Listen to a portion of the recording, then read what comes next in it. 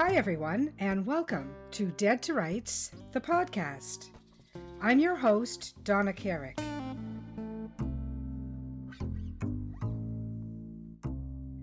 I'm thrilled to be here with you today for our Season 1, Episode 25, Delights in Novelty.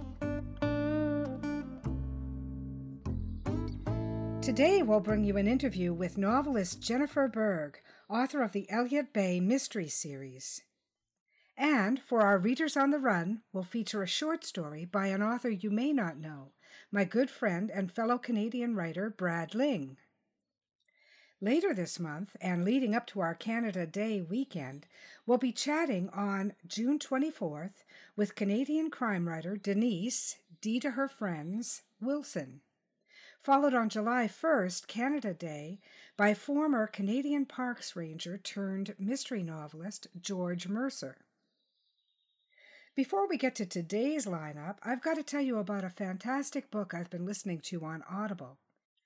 It's by former White House speechwriter and Atlantic columnist and media commentator David Frum, titled Trumpocracy, The Corruption of the American Republic. Narrated by James Anderson Foster and published by Harper Audio, Trumpocracy is a must-read, or, in this case, a must-listen, for anyone who is truly interested in understanding what is happening in the Western world.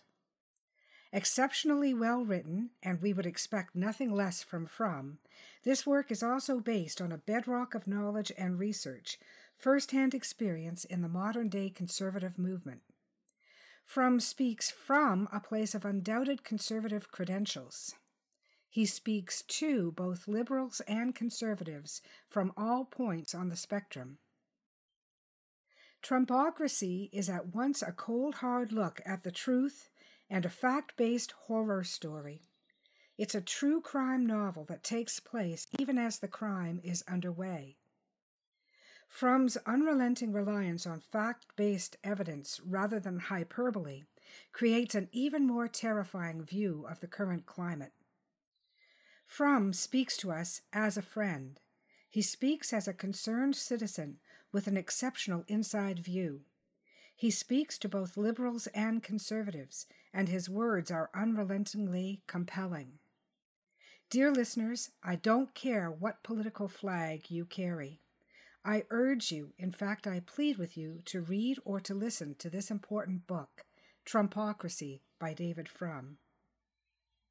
Next week I'll be listening to and reviewing a book that was first published by Echo in January 2007.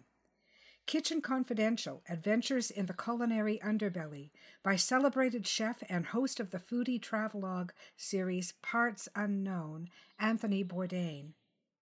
I've already begun listening to the Audible edition, and it's clear that Bourdain possessed a remarkable power over the language. On June 8, 2018, Anthony Bourdain died by his own hand in Strasbourg, France. His death shocked, though may not have completely surprised, those who knew him best. Tony made no secret of the demons he had spent over half a lifetime courting, only to find himself forced to fight them in later years. I cannot speak to how his passing impacted those who loved him most. My heart breaks for his many friends and family, and above all for his life love, Asia Argento, and his daughter, Ariane. I can only speak to my own profoundly sorrowful reaction to the news.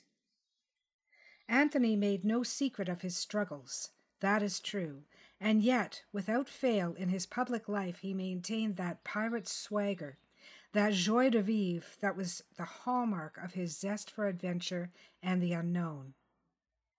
I once knew another who wore that same mask. My own beloved sister Debbie took her own life at the age of 19, exploding my worldview, my life, and everything I thought I knew. In a future episode, when I'm able, I'll tell you this story. For now, though, I can only talk for a moment about the mask. So many of us wear it. It presents to the world a face of competence, of happiness, of passion, and of joy. These are not false images. At least, speaking for myself and my late sister, these are truly parts of our being. We do experience joy and passion. We do work toward competency in our fields and take pride in the excellence of our work. We do love our families and feel happiness quite often in our day-to-day lives. But as we know, or should know, depression is a sly and malicious foe. It's an illness that hijacks the brain's synapses, slowing the movement of serotonin and emphasizing feelings of worthlessness and hopelessness that already exist on some level in most of us. But we don't want to hurt or worry those we love, and we love so many people. We are afraid that if the world sees our weakness, it will reject us. How, after all, could anyone love the worst in me? How could anyone see that deep-rooted sorrow beneath the mask and still want to be near me? After all, our natural instinct is to recoil from anything negative, in case it might prove to be contagious. Again, I speak only for myself and my sister, my smart, stunningly friendly, and deeply loved sister Debbie. When she died, my family was overwhelmed by the sheer number of best friends who approached us by the hundreds to profess their abiding love for her. Thinking back, it no longer surprises me. Debbie was charming, witty, outright funny, and beautiful to boot. How could anyone not love her? This is the question we'll try to address in a future episode. How could she fail to love herself? As this illness of depression approaches epidemic proportions, we are reminded almost daily of the need for sunlight, for truth, for honesty. We are reminded to rip off the mask. And on that thought, we'll leave this sad topic for the moment. I hope you'll enjoy today's Readers on the Run segment. I'll read you a story by an author you may not know. Delights in Novelty is by a good friend and fellow author of mine, Mr. Brad Ling. It first appeared in World Enough and Crime, Carrick Publishing, 2014. I think it's a diabolical tale, and I very much hope you'll agree. Delights in Novelty by Brad Ling.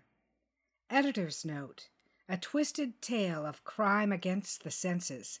This riveting and unique story by Brad Ling is sure to delight and disturb readers. Some years ago, I was diagnosed with hyperosmia, a heightened sense of smell, so none of Colin's attempts to mask the perfumes, like slathering on aftershave or chain smoking, could disguise the underlying stench of infidelity. So I put my superhuman olfactory bulb to good use by categorizing all his girls by their scents. During our first few years, he was covered in floral aldehydes like hyacinth and musk, most likely due to the popularity of Revlon's Charlie in the late 90s. The early millennium brought a bouquet of violet, blackberry, teased by patchouli. Then came a stretch of sandalwood, jasmine, Chanel No. 19, and a sickening peachy odor that clung to him for days, even while we were away on vacation. The last few years have included cloves, cardamom, 2 more Chanel No. 19s, a black pearls, ocean breeze, and a mild lilac stage. During particularly nauseating phases, I found an anti-seizure drug called topiramate suppressed the hyperosmia enough to let Colin succeed in his fragrance-cloaking attempts. It allowed me a break where I could lie to myself without conjecture, let alone proof, getting in the way.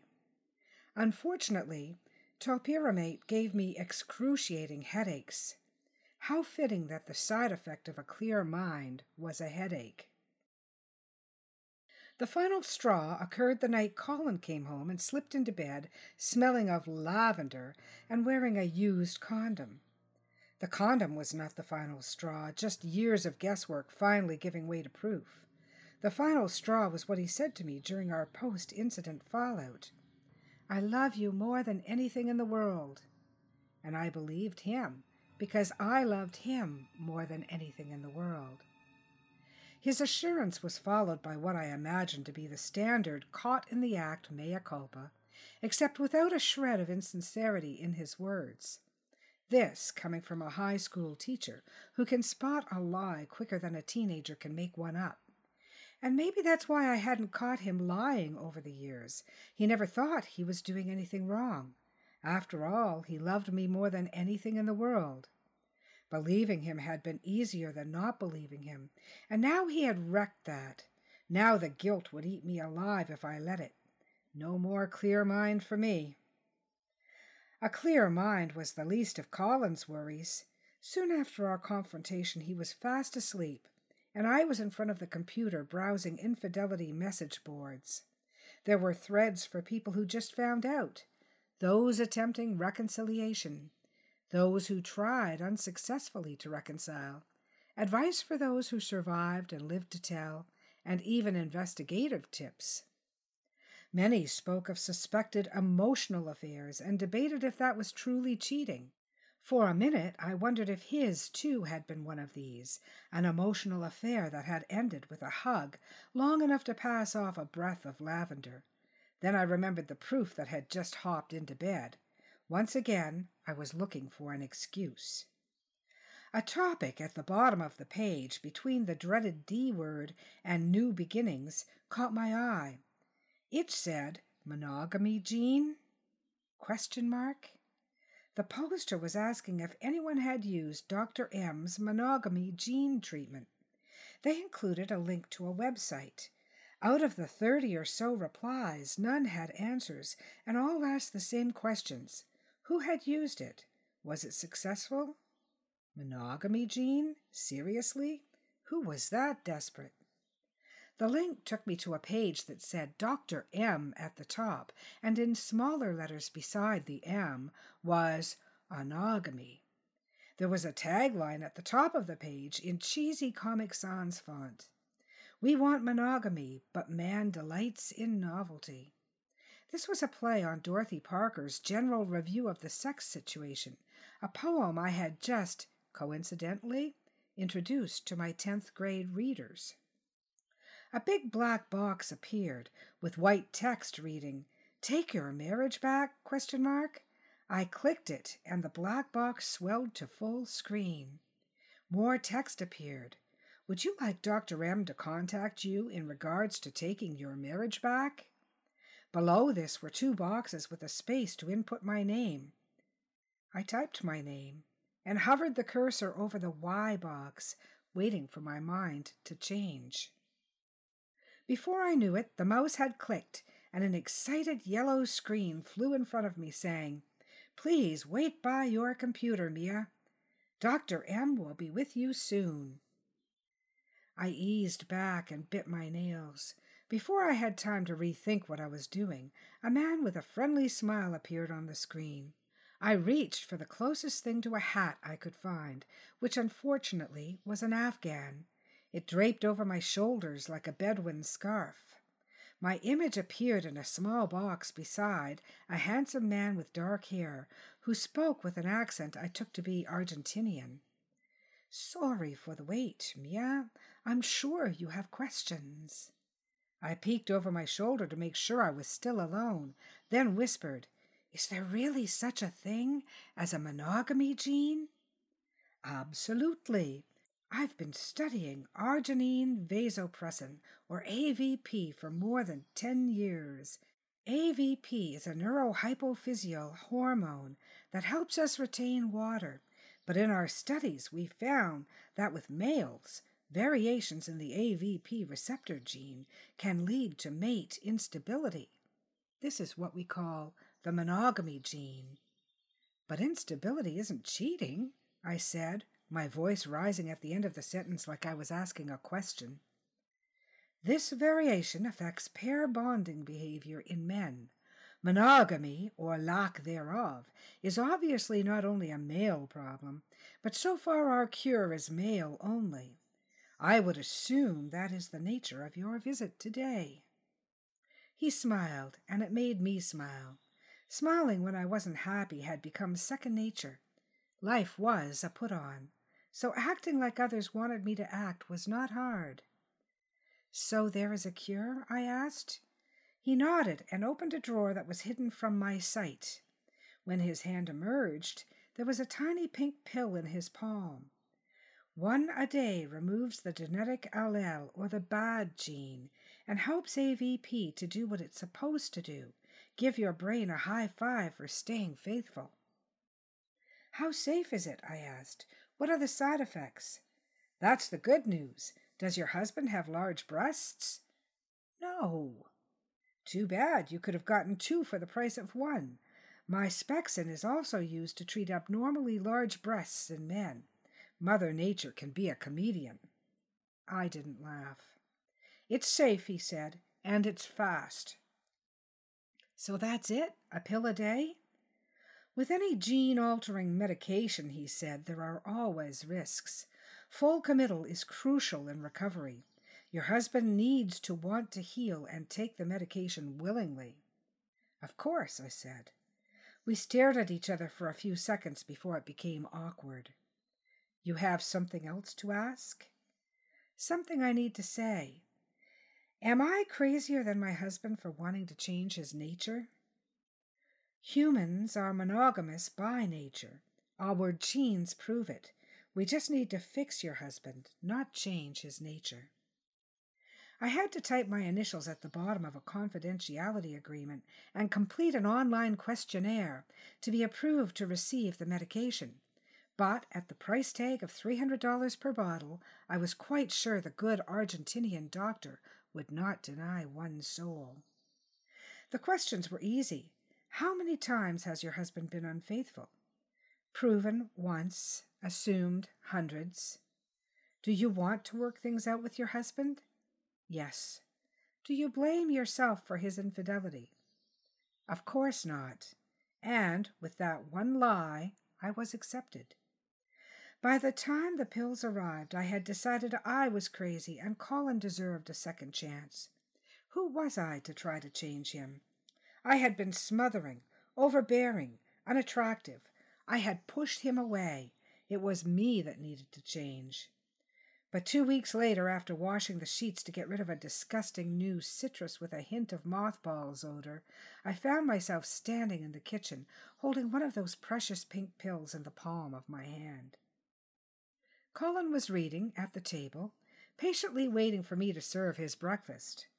We wanted the same thing, and he would agree to this treatment. But how should I bring it up? And how mad would he get? He loved me more than anything in the world, and he would understand this was the only way to be together, to be happy together. I didn't want to leave him, but I would if the cheating didn't stop. I had to put my foot down, and if he got defensive, then I was ready for a fight. And like Dr. M said, full committal was crucial to the recovery. He needed to want to get better. Against my better intentions, the pill fell from my hand into his coffee, and a pink slurry became a gray cloud. With a little stirring, the cloud disappeared. He drank the coffee without batting an eye. Colin came home that night and went to bed without dinner. The first 2 days he complained of chills and a headache, but guilty as I felt, I kept quiet. By the end of the week his symptoms subsided, and I began to see the perfume-free man I married emerge once again. One night, about a week into his treatment, I was awoken in the middle of the night by a delicate and repeating tisk-tisk sound. Colin was kissing my forehead. He stopped when he saw my eyes were open. I forgot how good you taste, he whispered. I need to sleep, I said, leaning up and kissing him. Sleeping is surrendering. I've been sleeping for a decade, and I'm not tired any more. These nocturnal episodes continued to happen, though most nights I pretended to be sleeping. Most mornings Dr. M's magic pill worked deliciously in Colin's coffee, and on hangover days in his Caesar. But those hangover days soon dwindled. He began to complain about feeling ill after his first drink, and mused that he might take a break from booze. Get back in shape. Start eating healthy. Spend more time at home. One night I came home and found the living room full of flowers. I was in heaven. One morning I was planting clover in our front yard when Colin's co-worker Vincent came up our path. Hey, Mia, Colin around? Out back. Everything okay? For sure, just haven't seen him for a while. After Vincent left, I asked Colin what Vincent had meant by that. He's been away, he said. Then, without taking a breath, how long were you talking to him? I shrugged. He frowned at the road. Colin began picking me up after school, even on days that I drove. I just want to be near you, he'd say. And I love you for it, but I like my drive in. It gives me time to think, I said. What do you need to think about? I laughed. And aren't you going to be in trouble for missing so much work? Why would they mind? I'm the top sales guy at the office. His face soured and he held his stomach. I was sick again today. What's wrong? I asked. Playing squash again. Every time I start playing, I throw up, and it's getting worse with each new game. I knew what playing squash meant, but I didn't care. Soon he would only play with me. Summer vacation was closing in, and school events were ramping up. The hallways were ablaze with hope and smiles, and for once I was in on the joy and looking forward to the summer. During most afternoon breaks, Ava and I would sit on the windowed teacher's lounge. She was my closest friend at the school, and someone in whom I could half confide. To half confide meant the luxury of offering half-truths. I could tell her that Colin had issues, like neglect and forgetfulness, instead of apathetic infidelity, and that Colin and I were receiving help for our issues, instead of me slipping him monogamy pills. In other words, she was a close friend. It's worth fighting for, she said, stirring her coffee and beating me down with tender eyes. No, they were condolatory. She hugged me like she always did when she didn't know what to say. It was more comforting than her platitudes. She squinted, distracted by something outside. I asked her what was wrong. Thought I saw, hey, there's Colin. I looked out the window and saw Colin standing by a tree. He was staring at us. I waved, and he didn't wave back. When I got outside, he was walking back to the parking lot. I called after him, and he turned and smiled. I asked what he was doing, and he gave me a hug. Had some time off for lunch, he said. Thought we might get something. My lunch is over. Sorry, just needed to get out of the office. As I watched him pull away, Mason, one of my students, wandered over from a group of students that had congregated to smoke on a nearby patch of grass just off school property. Hey, Mrs. Pond, is that your husband? Yes. He comes every day, you know. I tried to hide my surprise, but it didn't fool him. For at least the last couple of weeks, he stares at you through the window. Someone said it was your husband, so we didn't do anything about it, he grinned. Except make fun of him. His smile disappeared and he became serious. Hey, are you okay? We go to lunch sometimes if I'm not busy, I said. Thanks for the concern, Mason. I yanked the cigarette from his lips and tossed it away, giving him my best stern look. He didn't buy it, but at that point I just wanted to get out of the conversation and hurried back to the school grounds. The next morning I asked Colin if he wanted to go for lunch, but he declined, saying he had a meeting with Vincent. Instead, I invited Ava to lunch at a cafe across town, so I could half confide in her again. When we arrived, I purposely grabbed the booth furthest from the window. Just as Ava was touching my arm and giving me her usual sympathetic look, the waitress brought our food. When the waitress walked away, a looming figure was revealed. Ava and I looked up to see Colin staring down at us, red-faced. His chest was heaving. Mia, what's going on? I don't know, I said, finally telling her the truth. Get your hands off my wife, he said through gritted teeth. Colin, I said, standing up in front of him as he charged toward Ava. I've seen you, your hands on her. She's not yours. You need to calm down, Ava said. His face went the color of oatmeal, and his bones seemed to liquefy, then harden again. He gazed down into Ava's eyes, trying with all his strength to speak. Colin, I said with a forced calm, think about where you are. Ropes of anger twisted in his neck, tightening his vocal cords until he looked like he was choking. Though a large man, I never mistook Colin for intimidating, probably because I rarely saw him angry. But this was a new man. I touched his arm, and like a spark he came alive. "Touch her again," he growled, brushing my arm aside and advancing menacingly towards Ava. I jumped in before he finished his thought. "Stop it!" I led him outside, feeling the heated stares of the other patrons. "She is my friend, and you need to calm down." "I see her," he said. "She touches you whenever she can. I'm not stupid." Tears began to well in his eyes. "I'm sorry, baby. I don't know. I'm so sorry.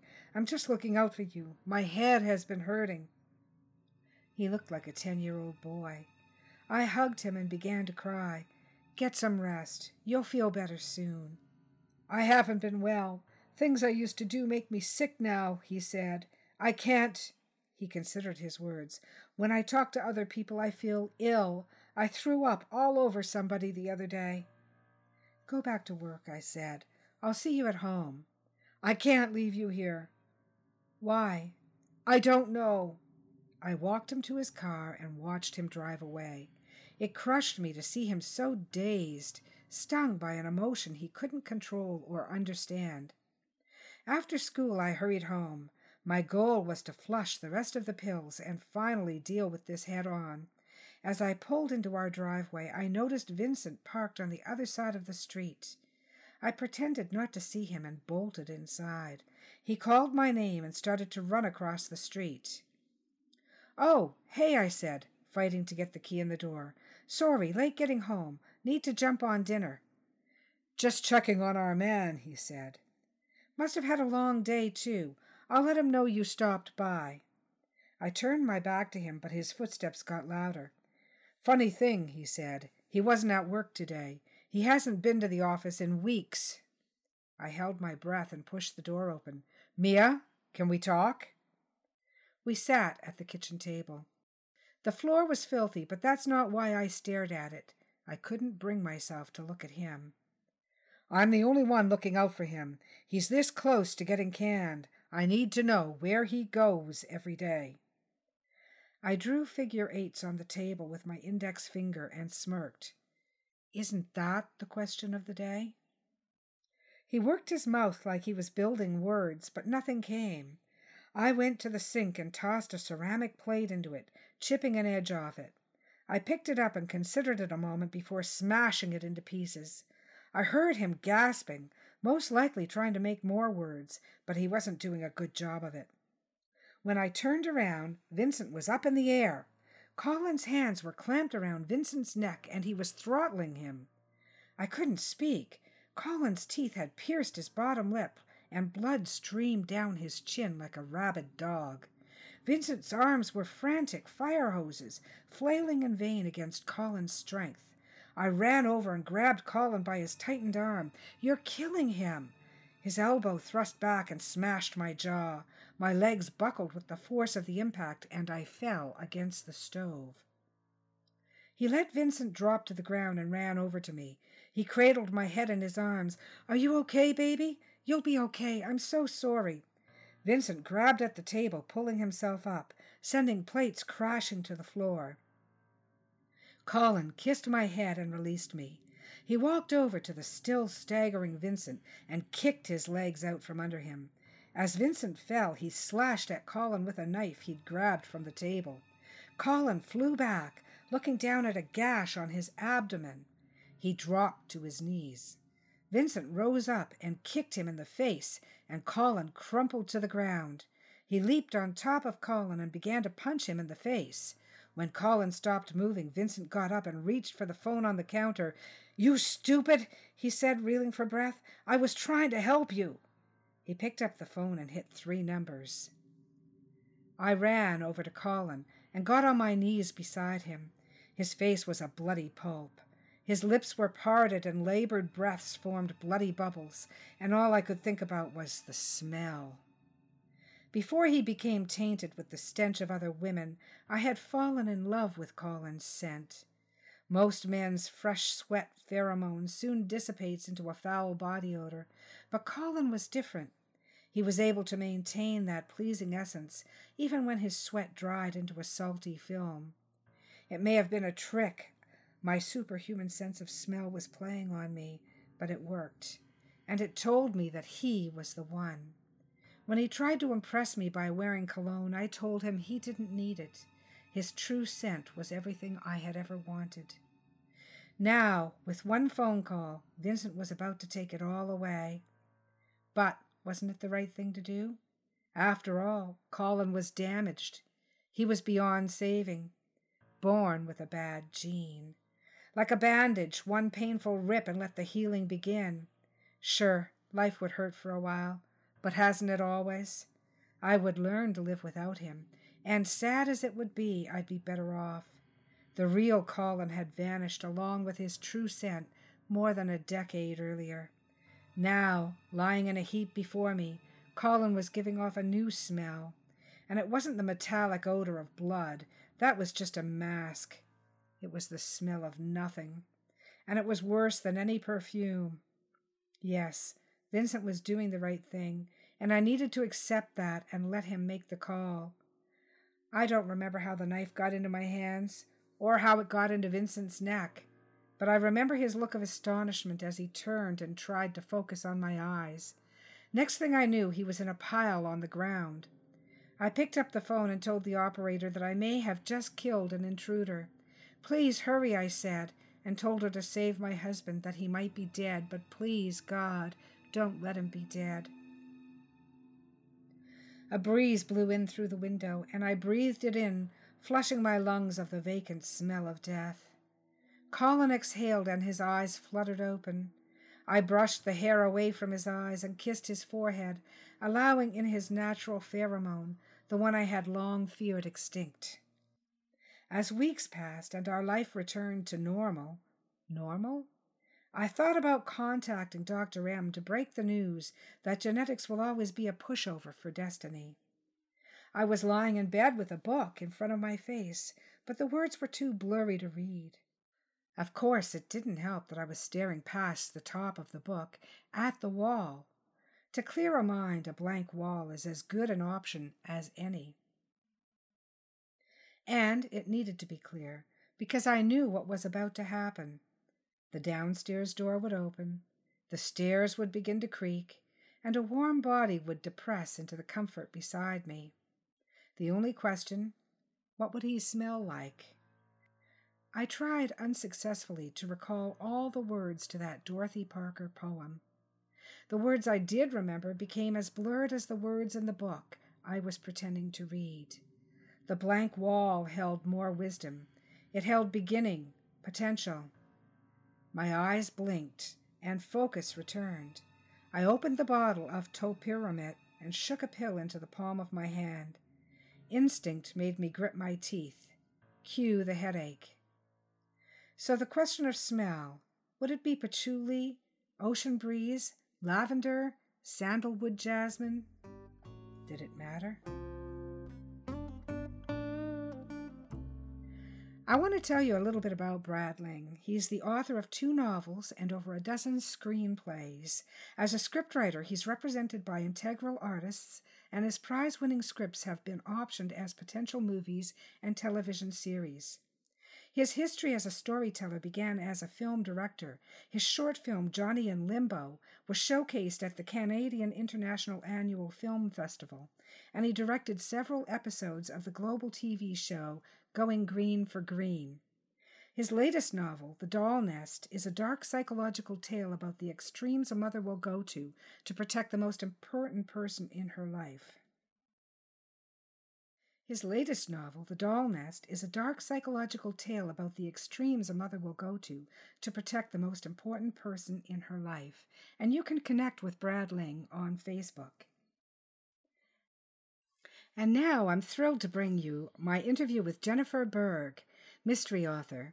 Jennifer grew up on Puget Sound, where she spent her childhood picking huckleberries, digging clams, and sleeping under the stars.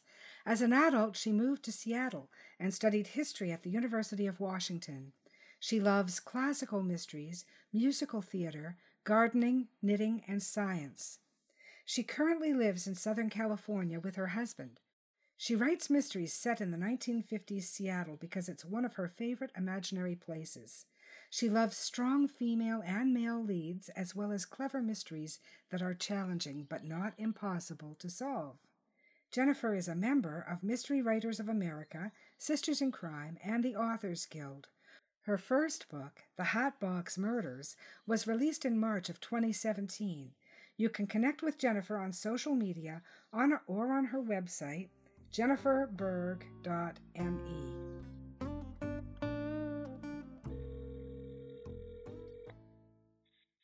Hello. Good morning, Jennifer Berg. Welcome to Dead to Rights. Oh, thank you very much, Donna. I'm happy to be here. Good. Now, you've got a great traditional mystery series on the go. In fact, I think you might even have some other things on the go that we'll talk about. But I want to have you on the show because, while Dead to Rights implies it's primarily crime writers that I want to speak to, and in fact, I've been speaking to writers of every genre, so I wanted to make sure I get some crime writers on here too. Now, you're in Seattle currently. Do you belong to any professional associations? I'm actually not in Seattle. I'm from Seattle. I'm a Seattleite originally, but I live in Southern California. Oh, okay. I didn't realize that. Wow. Well, same question. Yeah, I keep a pretty strong Seattle footprint, and most of my family's up there, so most people do think I'm from up there. Down here, I am a member of Sisters in Crime and Mystery Writers of America, part of the local Southern California chapter. But so far, I've been quite busy, and I haven't been able to participate in them as much as I'd like to.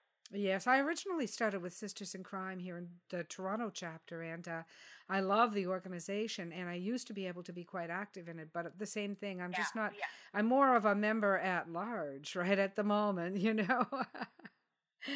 But I certainly am familiar with Mystery Writers of America, and they're a very good organization.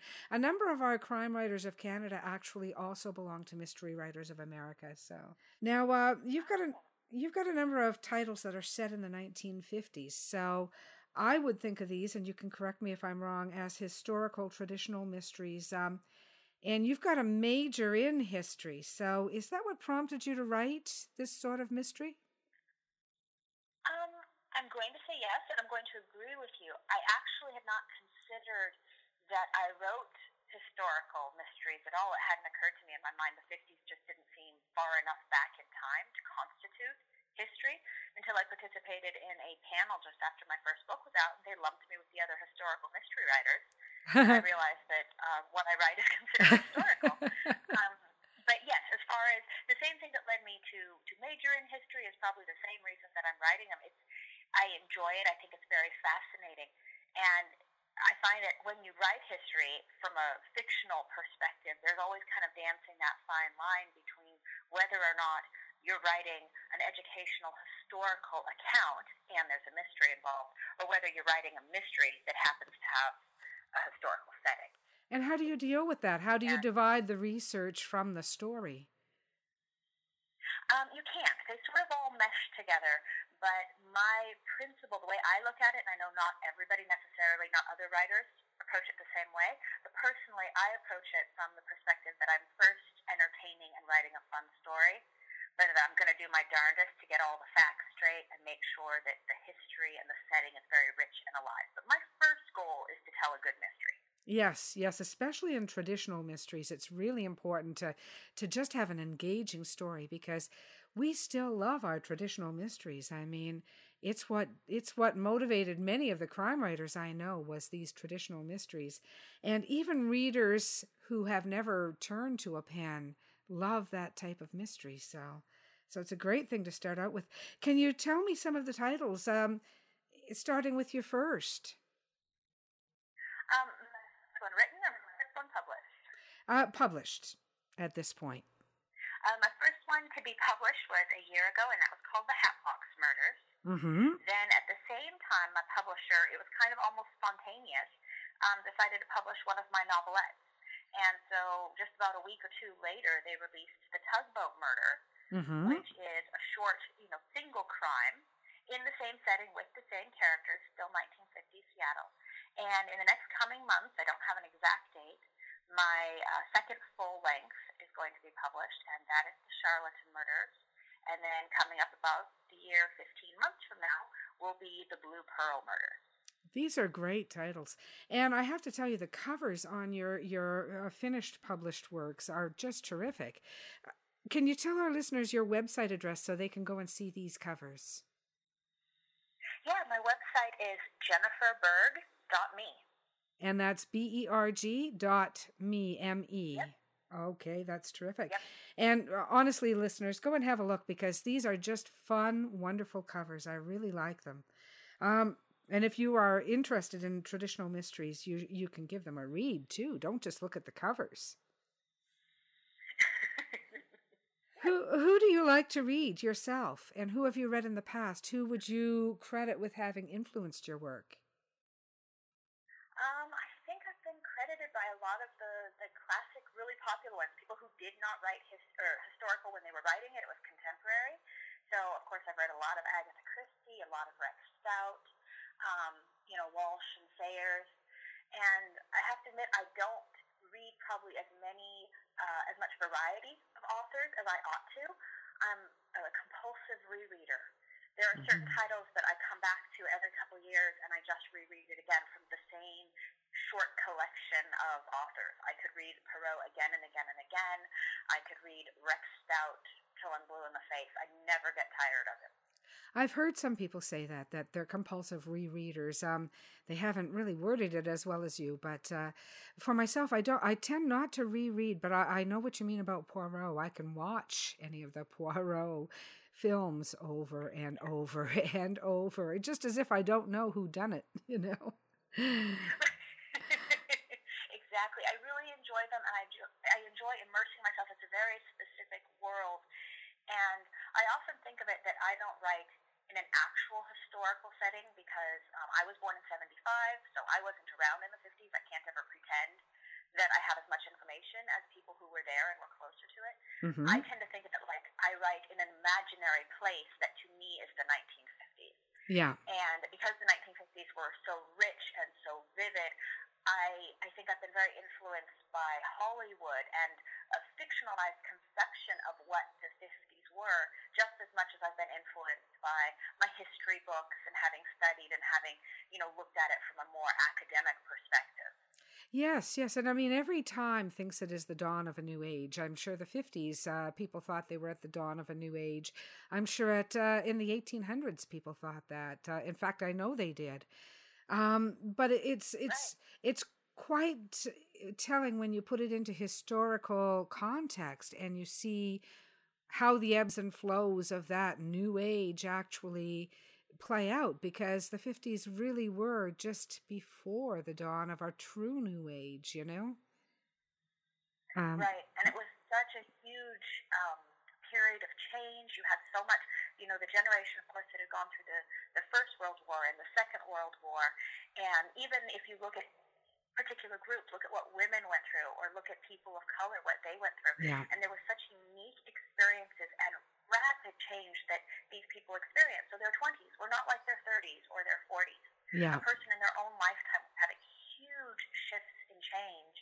And with the prosperity that came after the Second World War, and this feeling of people who've never come from money, who've known huge hardship, suddenly having a relatively lavish, comfortable lifestyle. Yeah. And I just find that to be a very fantastic thing to work with. I consider myself a feminist. I do definitely work with those themes in a gentle way. Some of the frustration that people went through, women who'd maybe worked or had a lot more independence, and now society wants to corral them a little bit more. Yes. Or expectations want to scale them back, or things like that have to. If I'm going to be honest to the era, they have to play into it. Yes, they do. Yeah, they absolutely do. And unfortunately, everything old is new again. I mean, we come back to that whole, I love the description you used of corralling us back into our pens, The image is really brilliant because we see it over and over and over again through time. But in the 50s, it was in particular prominent because during the war, of course, the Second World War, women suddenly flooded the workplace. And that was what precipitated some of the biggest changes we saw coming in the 60s. was simply women in the workplace. It became a reality, and it was Right. a driving force, so to speak. And so now to be told to go Right. back to the kitchen, it really didn't sit very well with a lot of people. Right, and there were women who did it, and there were women who didn't do it and kept working, and there were women who fought it. And of course, as always, a lot had to do with your economic standpoint. People who came from a lower socioeconomic background had maybe never had the luxury of being a stay-at-home, Yeah. mother or spouse, whatever. And so for those women, maybe things hadn't changed that much. They now just didn't have the good jobs anymore. Yeah, And exactly. so, I a had lot of it depends on where you are in society, how much change you personally went through. Yeah, exactly. That's very true. I had wanted to ask you about setting in fiction because I know that to me at least geography is very important. But you've actually described time as a setting, really. But to get beyond time, can you talk to us about how setting does work into your fiction and how those visuals and that feeling of a place works in? It's a very I'll do my best to describe it. I've experimented with different things over the years. I have a very supportive husband who always wanted me to have an inspiration wall and put all these Seattle inspiration things on it. And I tried it and I was never able to make that work. What I do have is I have a very large retro 1950s map that I went up and I got from Kroll, which is the Seattle, map makers. Mm-hmm. And I spent a good amount of research figuring out exactly this one isn't dated. And I spent a lot of time with the guy at the company he helped me to find the right map for the time era I'm looking at. So I do have a large map that I keep on the wall so I can get my geography and everything accurate. Yeah. But when you're talking about the more emotional feeling of space, of setting, that's a much harder thing to do. And what I actually tend to do is it's a concept that exists in my head, and I try not to pollute it with anything. I try not to Mm-hmm. pollute it with too many modern pictures or ideas or even old pictures, and kind of hone in on this feeling that I have inside me, because that's the consistency. Everything else will Yeah. sort of change and it can move and people can throw it off and knock you off track. Yeah. But if you can kind of hone in and find it again, so it's not so much an inspiration within me. That sounds more pompous than it is. It's more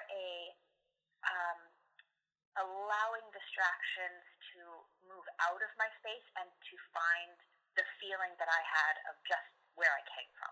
Yeah. It's just the feeling of place. I grew up there. I grew up, like I said, in a different time era, but just the feeling. So it's not a smell, it's not a sound, it's not a particular visual. It's just finding that feeling and letting the other distractions push away, and then writing from that.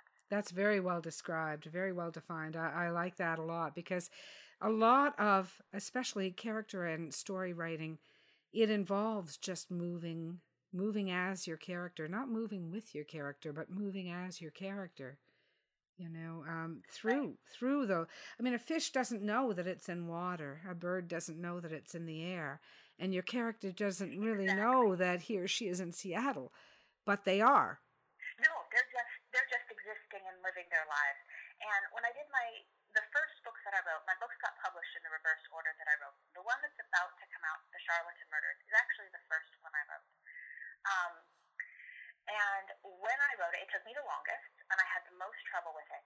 And what I finally did at one point after I'd completed it is I went back through the entire manuscript and I highlighted in different colors. I think pink was for anything 1950s, any reference to,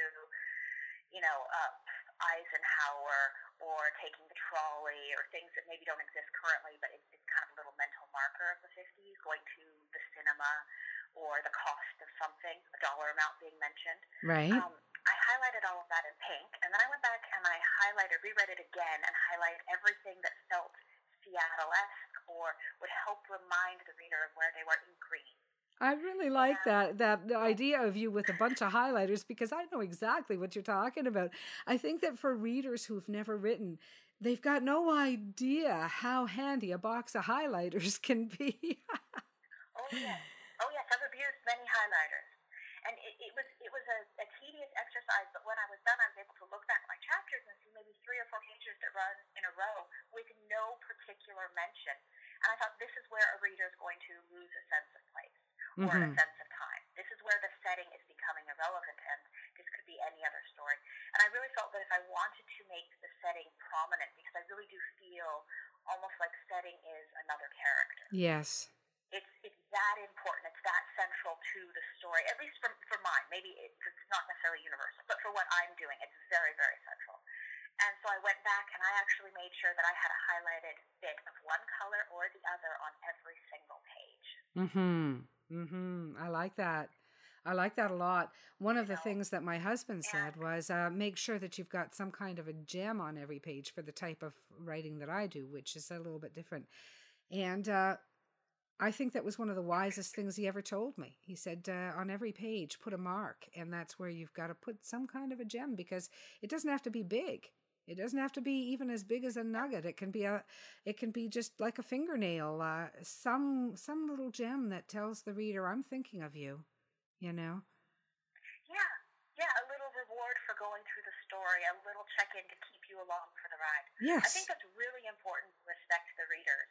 And if I know that writing is, of course, a creative process, and it's an artistic process and all this, but at the end of the day, when I made the decision that I wanted to get published and not just write for myself, because I think like most writers, I've always written, and not everybody has to try to get published, but when I decided I wanted to get published, I really had to accept the reality that I was now moving into a business world, and now I had to look at it from a business perspective. And if I'm going to write for a reader, I have to consider my reader. I have to thank them. I have to reward them. And I have to make them happy that they took the time to pick up my book. Yes. That's some of the best advice that any of the writers have given, actually, to reward your readers somehow. I really appreciate that. Thank you for that, Jennifer. I'm going to be asking you for other advice, though. You're not off the hook yet, you know. But before we get to that, can you tell me a little bit about anything that is different about traditional mystery series? I know a few things that are different, but for the benefit of our listeners, what specific skills do you require for traditional mystery writing that are not necessarily as useful in other genres? Okay, well, I don't know that I can entirely speak for other genres because I've never written. Okay, in all fairness, I did write one sci-fi middle grade reader years ago, but I think it was very, very terrible and it never got published. So I haven't really written in other genres. But I will say, and let me start first by defining how I define traditional mysteries, because the more I look at this and the more I interact with other authors, I realize that we really aren't operating off the same set of what does and does not constitute a genre or a subgenre. So for me personally, how I look at traditional mysteries is the idea of a group of characters together. You, as the reader, have fair notice that one of them is going to get killed. Maybe one of them already has when the story begins.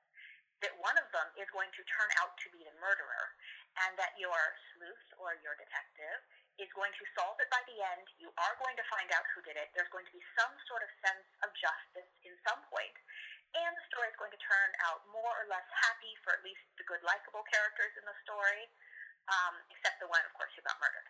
Right. That's how I look at a traditional. This is sort of the expectation that I think most readers, or at least the readers that I'm answering to, to a traditional mystery expecting. So having prefaced it with that, what I look at and what I approach it with is a lot of organization.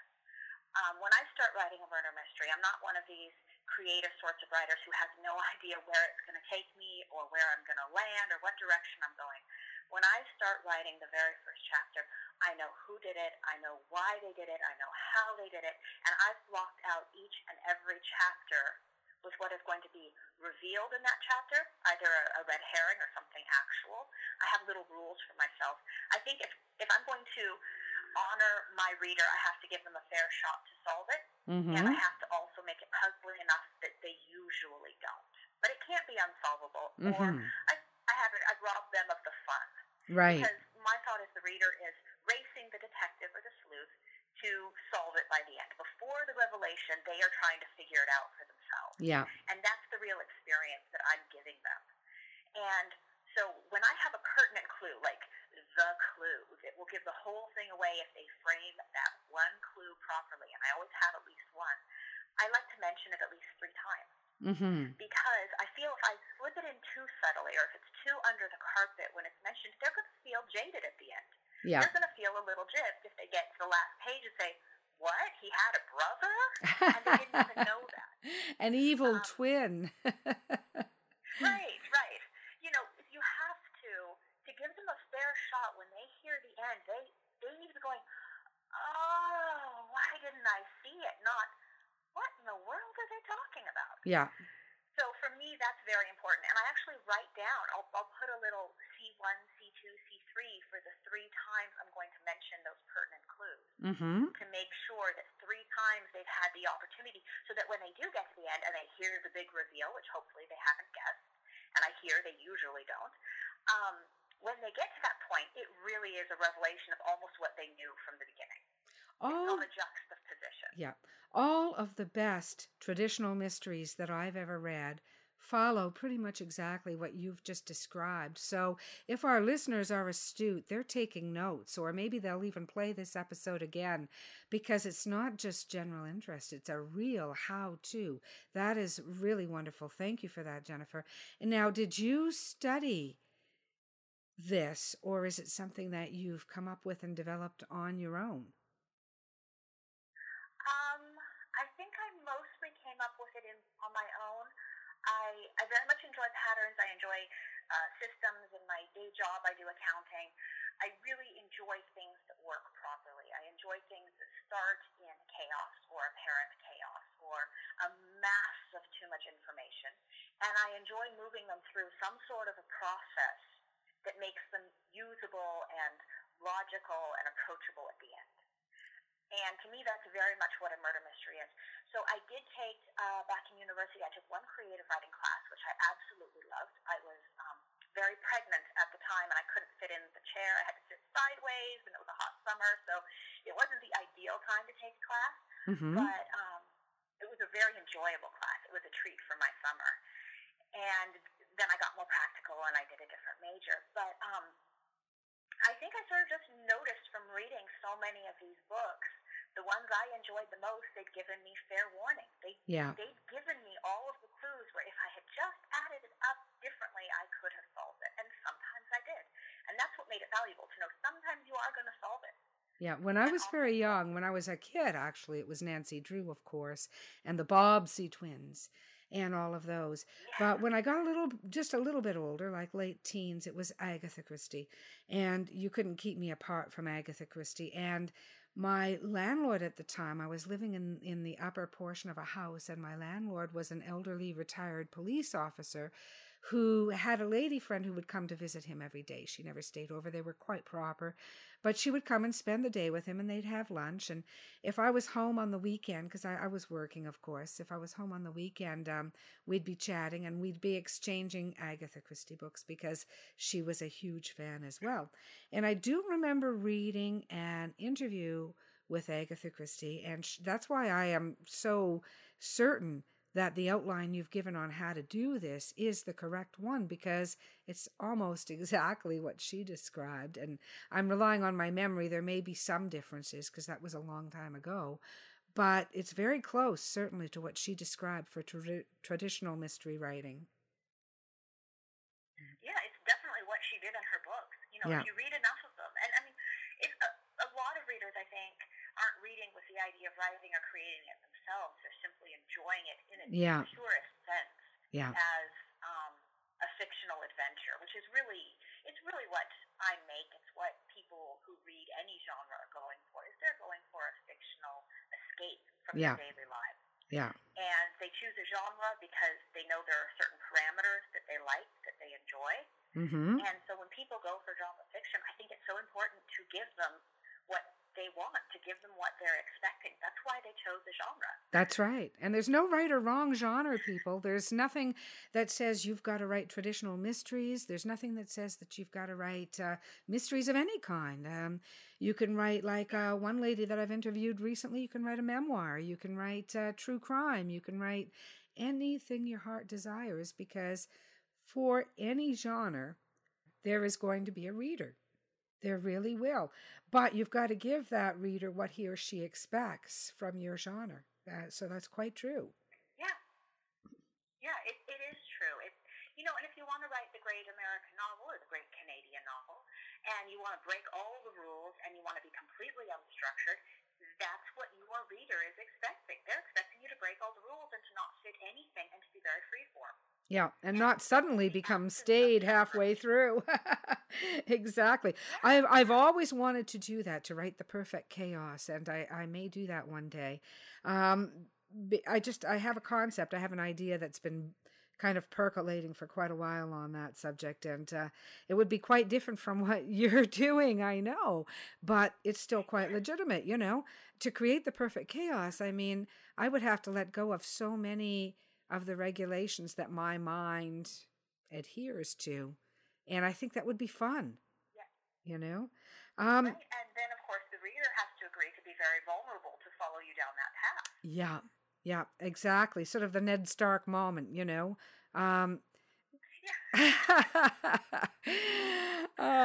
Without, I mean, I wouldn't be writing Game of Thrones, of course. There's only one writer of Game of Thrones, and I'm not even really interested in writing that particular genre.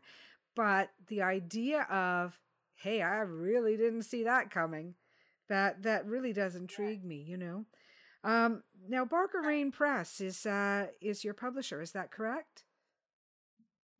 Yes, Barking Rain Press. Barking Rain Press. Oh, I'm sorry, I said that wrong. How did you come to find Barking Rain Press? And can you tell me what the process of publishing entailed? Yes, I found Barking Rain Press. I think as most people do. When I first started submitting books, so when my children were very young, I did some picture books, and I didn't know back then that writers were not the artists and vice versa. So I used to draw my own, and I would about every 6 months submit 2 or 3. Stop. Yeah. So I would write these picture books, and about twice a year, kind of when I build up my time and my momentum and emotionally fortify myself for rejection, I would send them out, and then I would hear nothing back. And I did this about twice a year, and I wrote different things as my kids got older. It was always influenced by what I was reading to them, and I just enjoy writing. So I would write if I were alone, and there was never going to be an audience. Again, I would still write. Mm-hmm. And I would do this. Then when my children got older and didn't want me to read to them anymore, I went back to what I love reading, which is the murder mysteries, and I started writing those. And then I started finishing full-length books, and I had sent out same sort of pattern. About twice a year, I'd kind of send out a wave to different publishers or agents who I didn't know, and then, of course, hear nothing back, just crickets.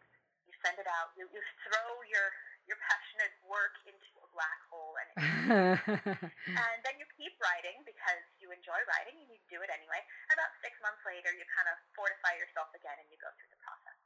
So for me, Barking Rain Press, they are a small, independent, nonprofit publisher. They're located in Washington State, and of course, I've got a sweet spot for Washington State, and that's how I came across them. And it was the very end of their submission period when I found them. They only had, at the time, I think, 2 a year. Now, I'm not sure how they do it now, but they only had 2 a year, and I think it was the last 2 days or the last day before the window closed. Wow. And I just powered through, put my whole family on hold, said, leave me alone, and I got everything ready because, of course, when you submit, they're usually quite specific about what they want, how many pieces, and in what format, and this sort of thing. Put it all together in the package that they wanted and sent it off to them. And a few months later, I got the very happy news that they wanted to publish me. Oh, wow. Congratulations. So, that is just truly a wonderful story. I really like that.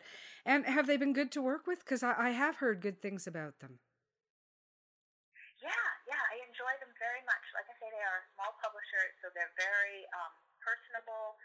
They're busy. I think, like most publishers, sometimes they can take a couple days to get back to you, and I try not to buzz them too much because I know they're juggling. I don't even want to imagine how much they're juggling. The little bit that I see, the tip of the iceberg that I'm aware of, is enough to make my head spin.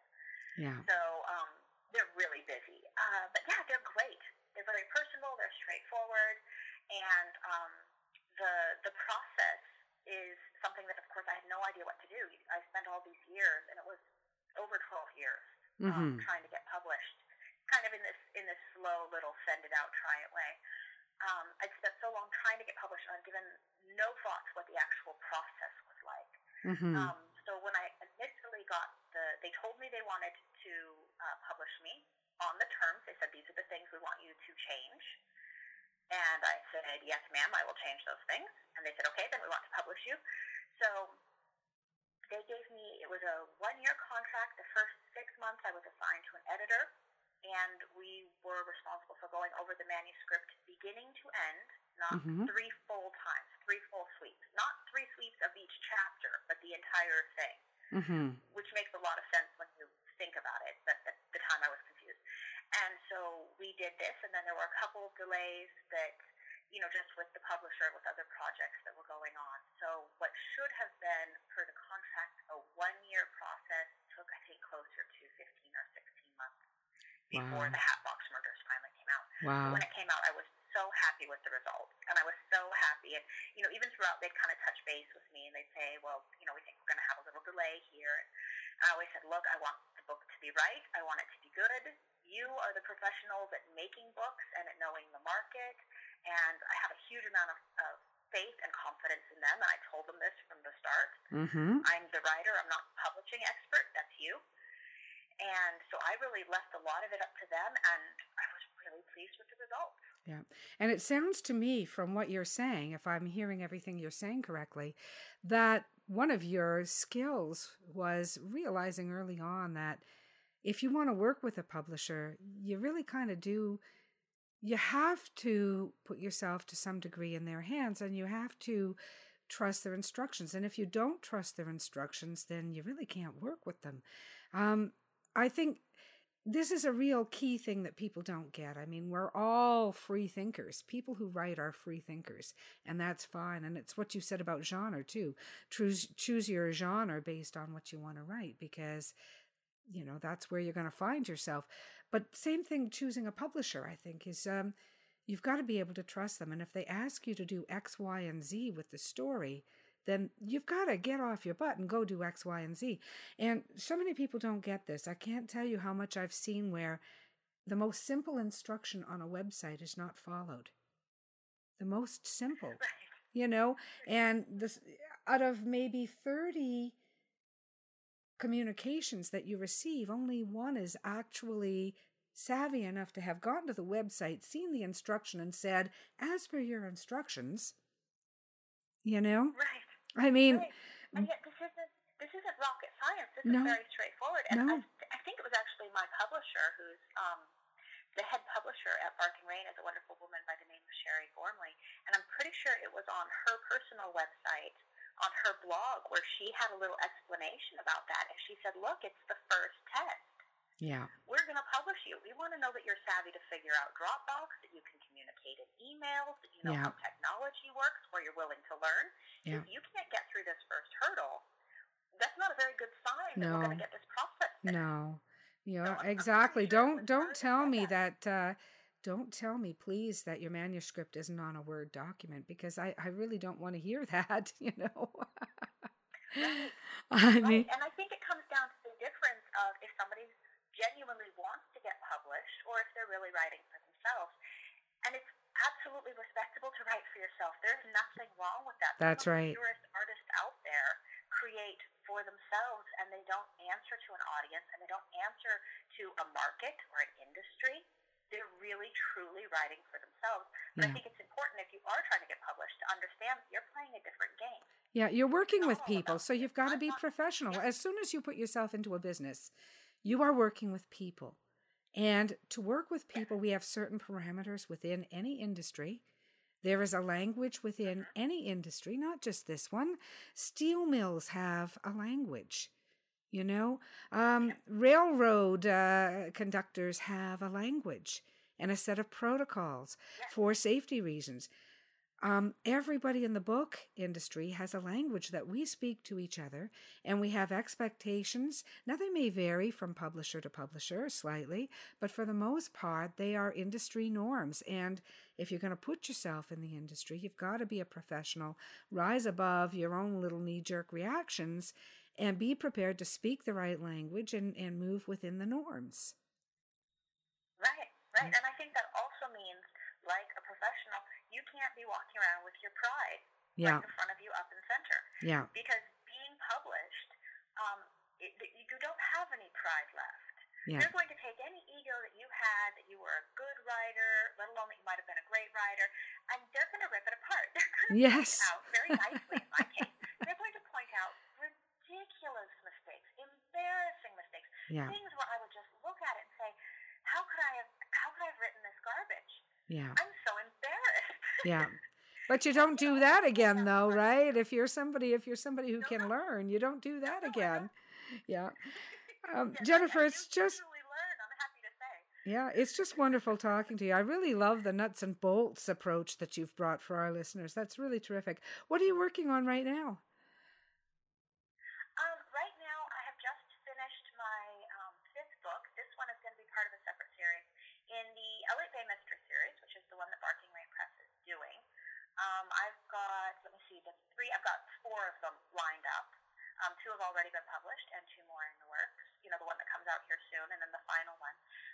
And then I think I'm going to do one more novelette in that series, but I'm simultaneously working on another series, which is going to be at least 4 books, and I've got the first one done. And it's still going to be the 1950s. It's still going to be Seattle because I'm not done with that. I really enjoy it. I enjoy it too. I enjoy my setting because it allows me to avoid a lot of the grisly forensics and the modern science, which I don't want to get into. I'm writing very tame, soft-boiled murder mysteries, and I don't want to get too grody. You don't need to cut up too many cadavers, right? Right, exactly. I have things in my plot, but the sex and the violence happens off stage, and I'm perfectly comfortable with that. That is what I enjoy. So it's still going to be the 1950s, but it is going to be different characters. I don't want to talk about it too much, but I'm getting more into some, racial minority groups, which is a very tricky thing to tackle when you're writing something historical. How to show respect and be accurate and not make it the absolute centerpiece of a character. Yeah. So that's kind of my new challenge that I'm working on there. And I think with the second series, I might try to branch out and go with a different publisher just so I can gain experience and just so I have the experience of working with different people. But certainly for the Elliott Bay Mystery Series, I'm going to keep that as much as Barking Rain wants me. I'm going to keep those books going through them because they've done such a lovely job. Yes, yes. Yes, I think they really have. So thank you so much for joining us. And anyone who's interested in your mystery series, they can go to, I'm sure, Amazon.com and look for Jennifer Berg. Or to your website. I know I've asked you to say it before. Or to your publisher, Barking Rain Press. I know you've given us your website, but give it to us one more time. Absolutely. It's just my name, Jennifer Berg, JenniferBerg.me. .me. Very good. Thank you so much, Jennifer. I really appreciate your talking with us today. It's absolutely my pleasure, Donna. I'd like to send a big Dead to Rights thank you to Jennifer Berg for joining us today on the podcast. You can find Dead to Rights at deadtorights.ca or at our Facebook page. Our Twitter handle is @DeadToRightsPod. We'd love to hear from you at carrickpublishing.com or at our Carrick Publishing Facebook page. You can find me, Donna Carrick, on Twitter at Donna_Carrick or at my website, donnacarrick.com. Likewise, my husband Alec is on Alex_Carrick on Twitter or at his website, alexcarrick.com. Join us next week when we speak with Denise Wilson, Canadian crime writer. Our Dead to Rights theme song is Eyes of Gold, composed and performed by Ted Carrick, who also brought us the original story scoring music.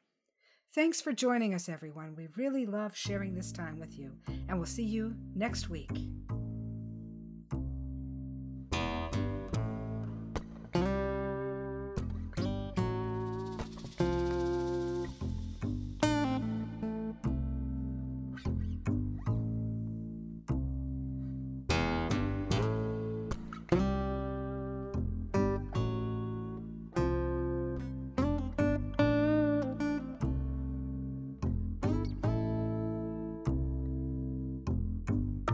A dusty road, a man alone,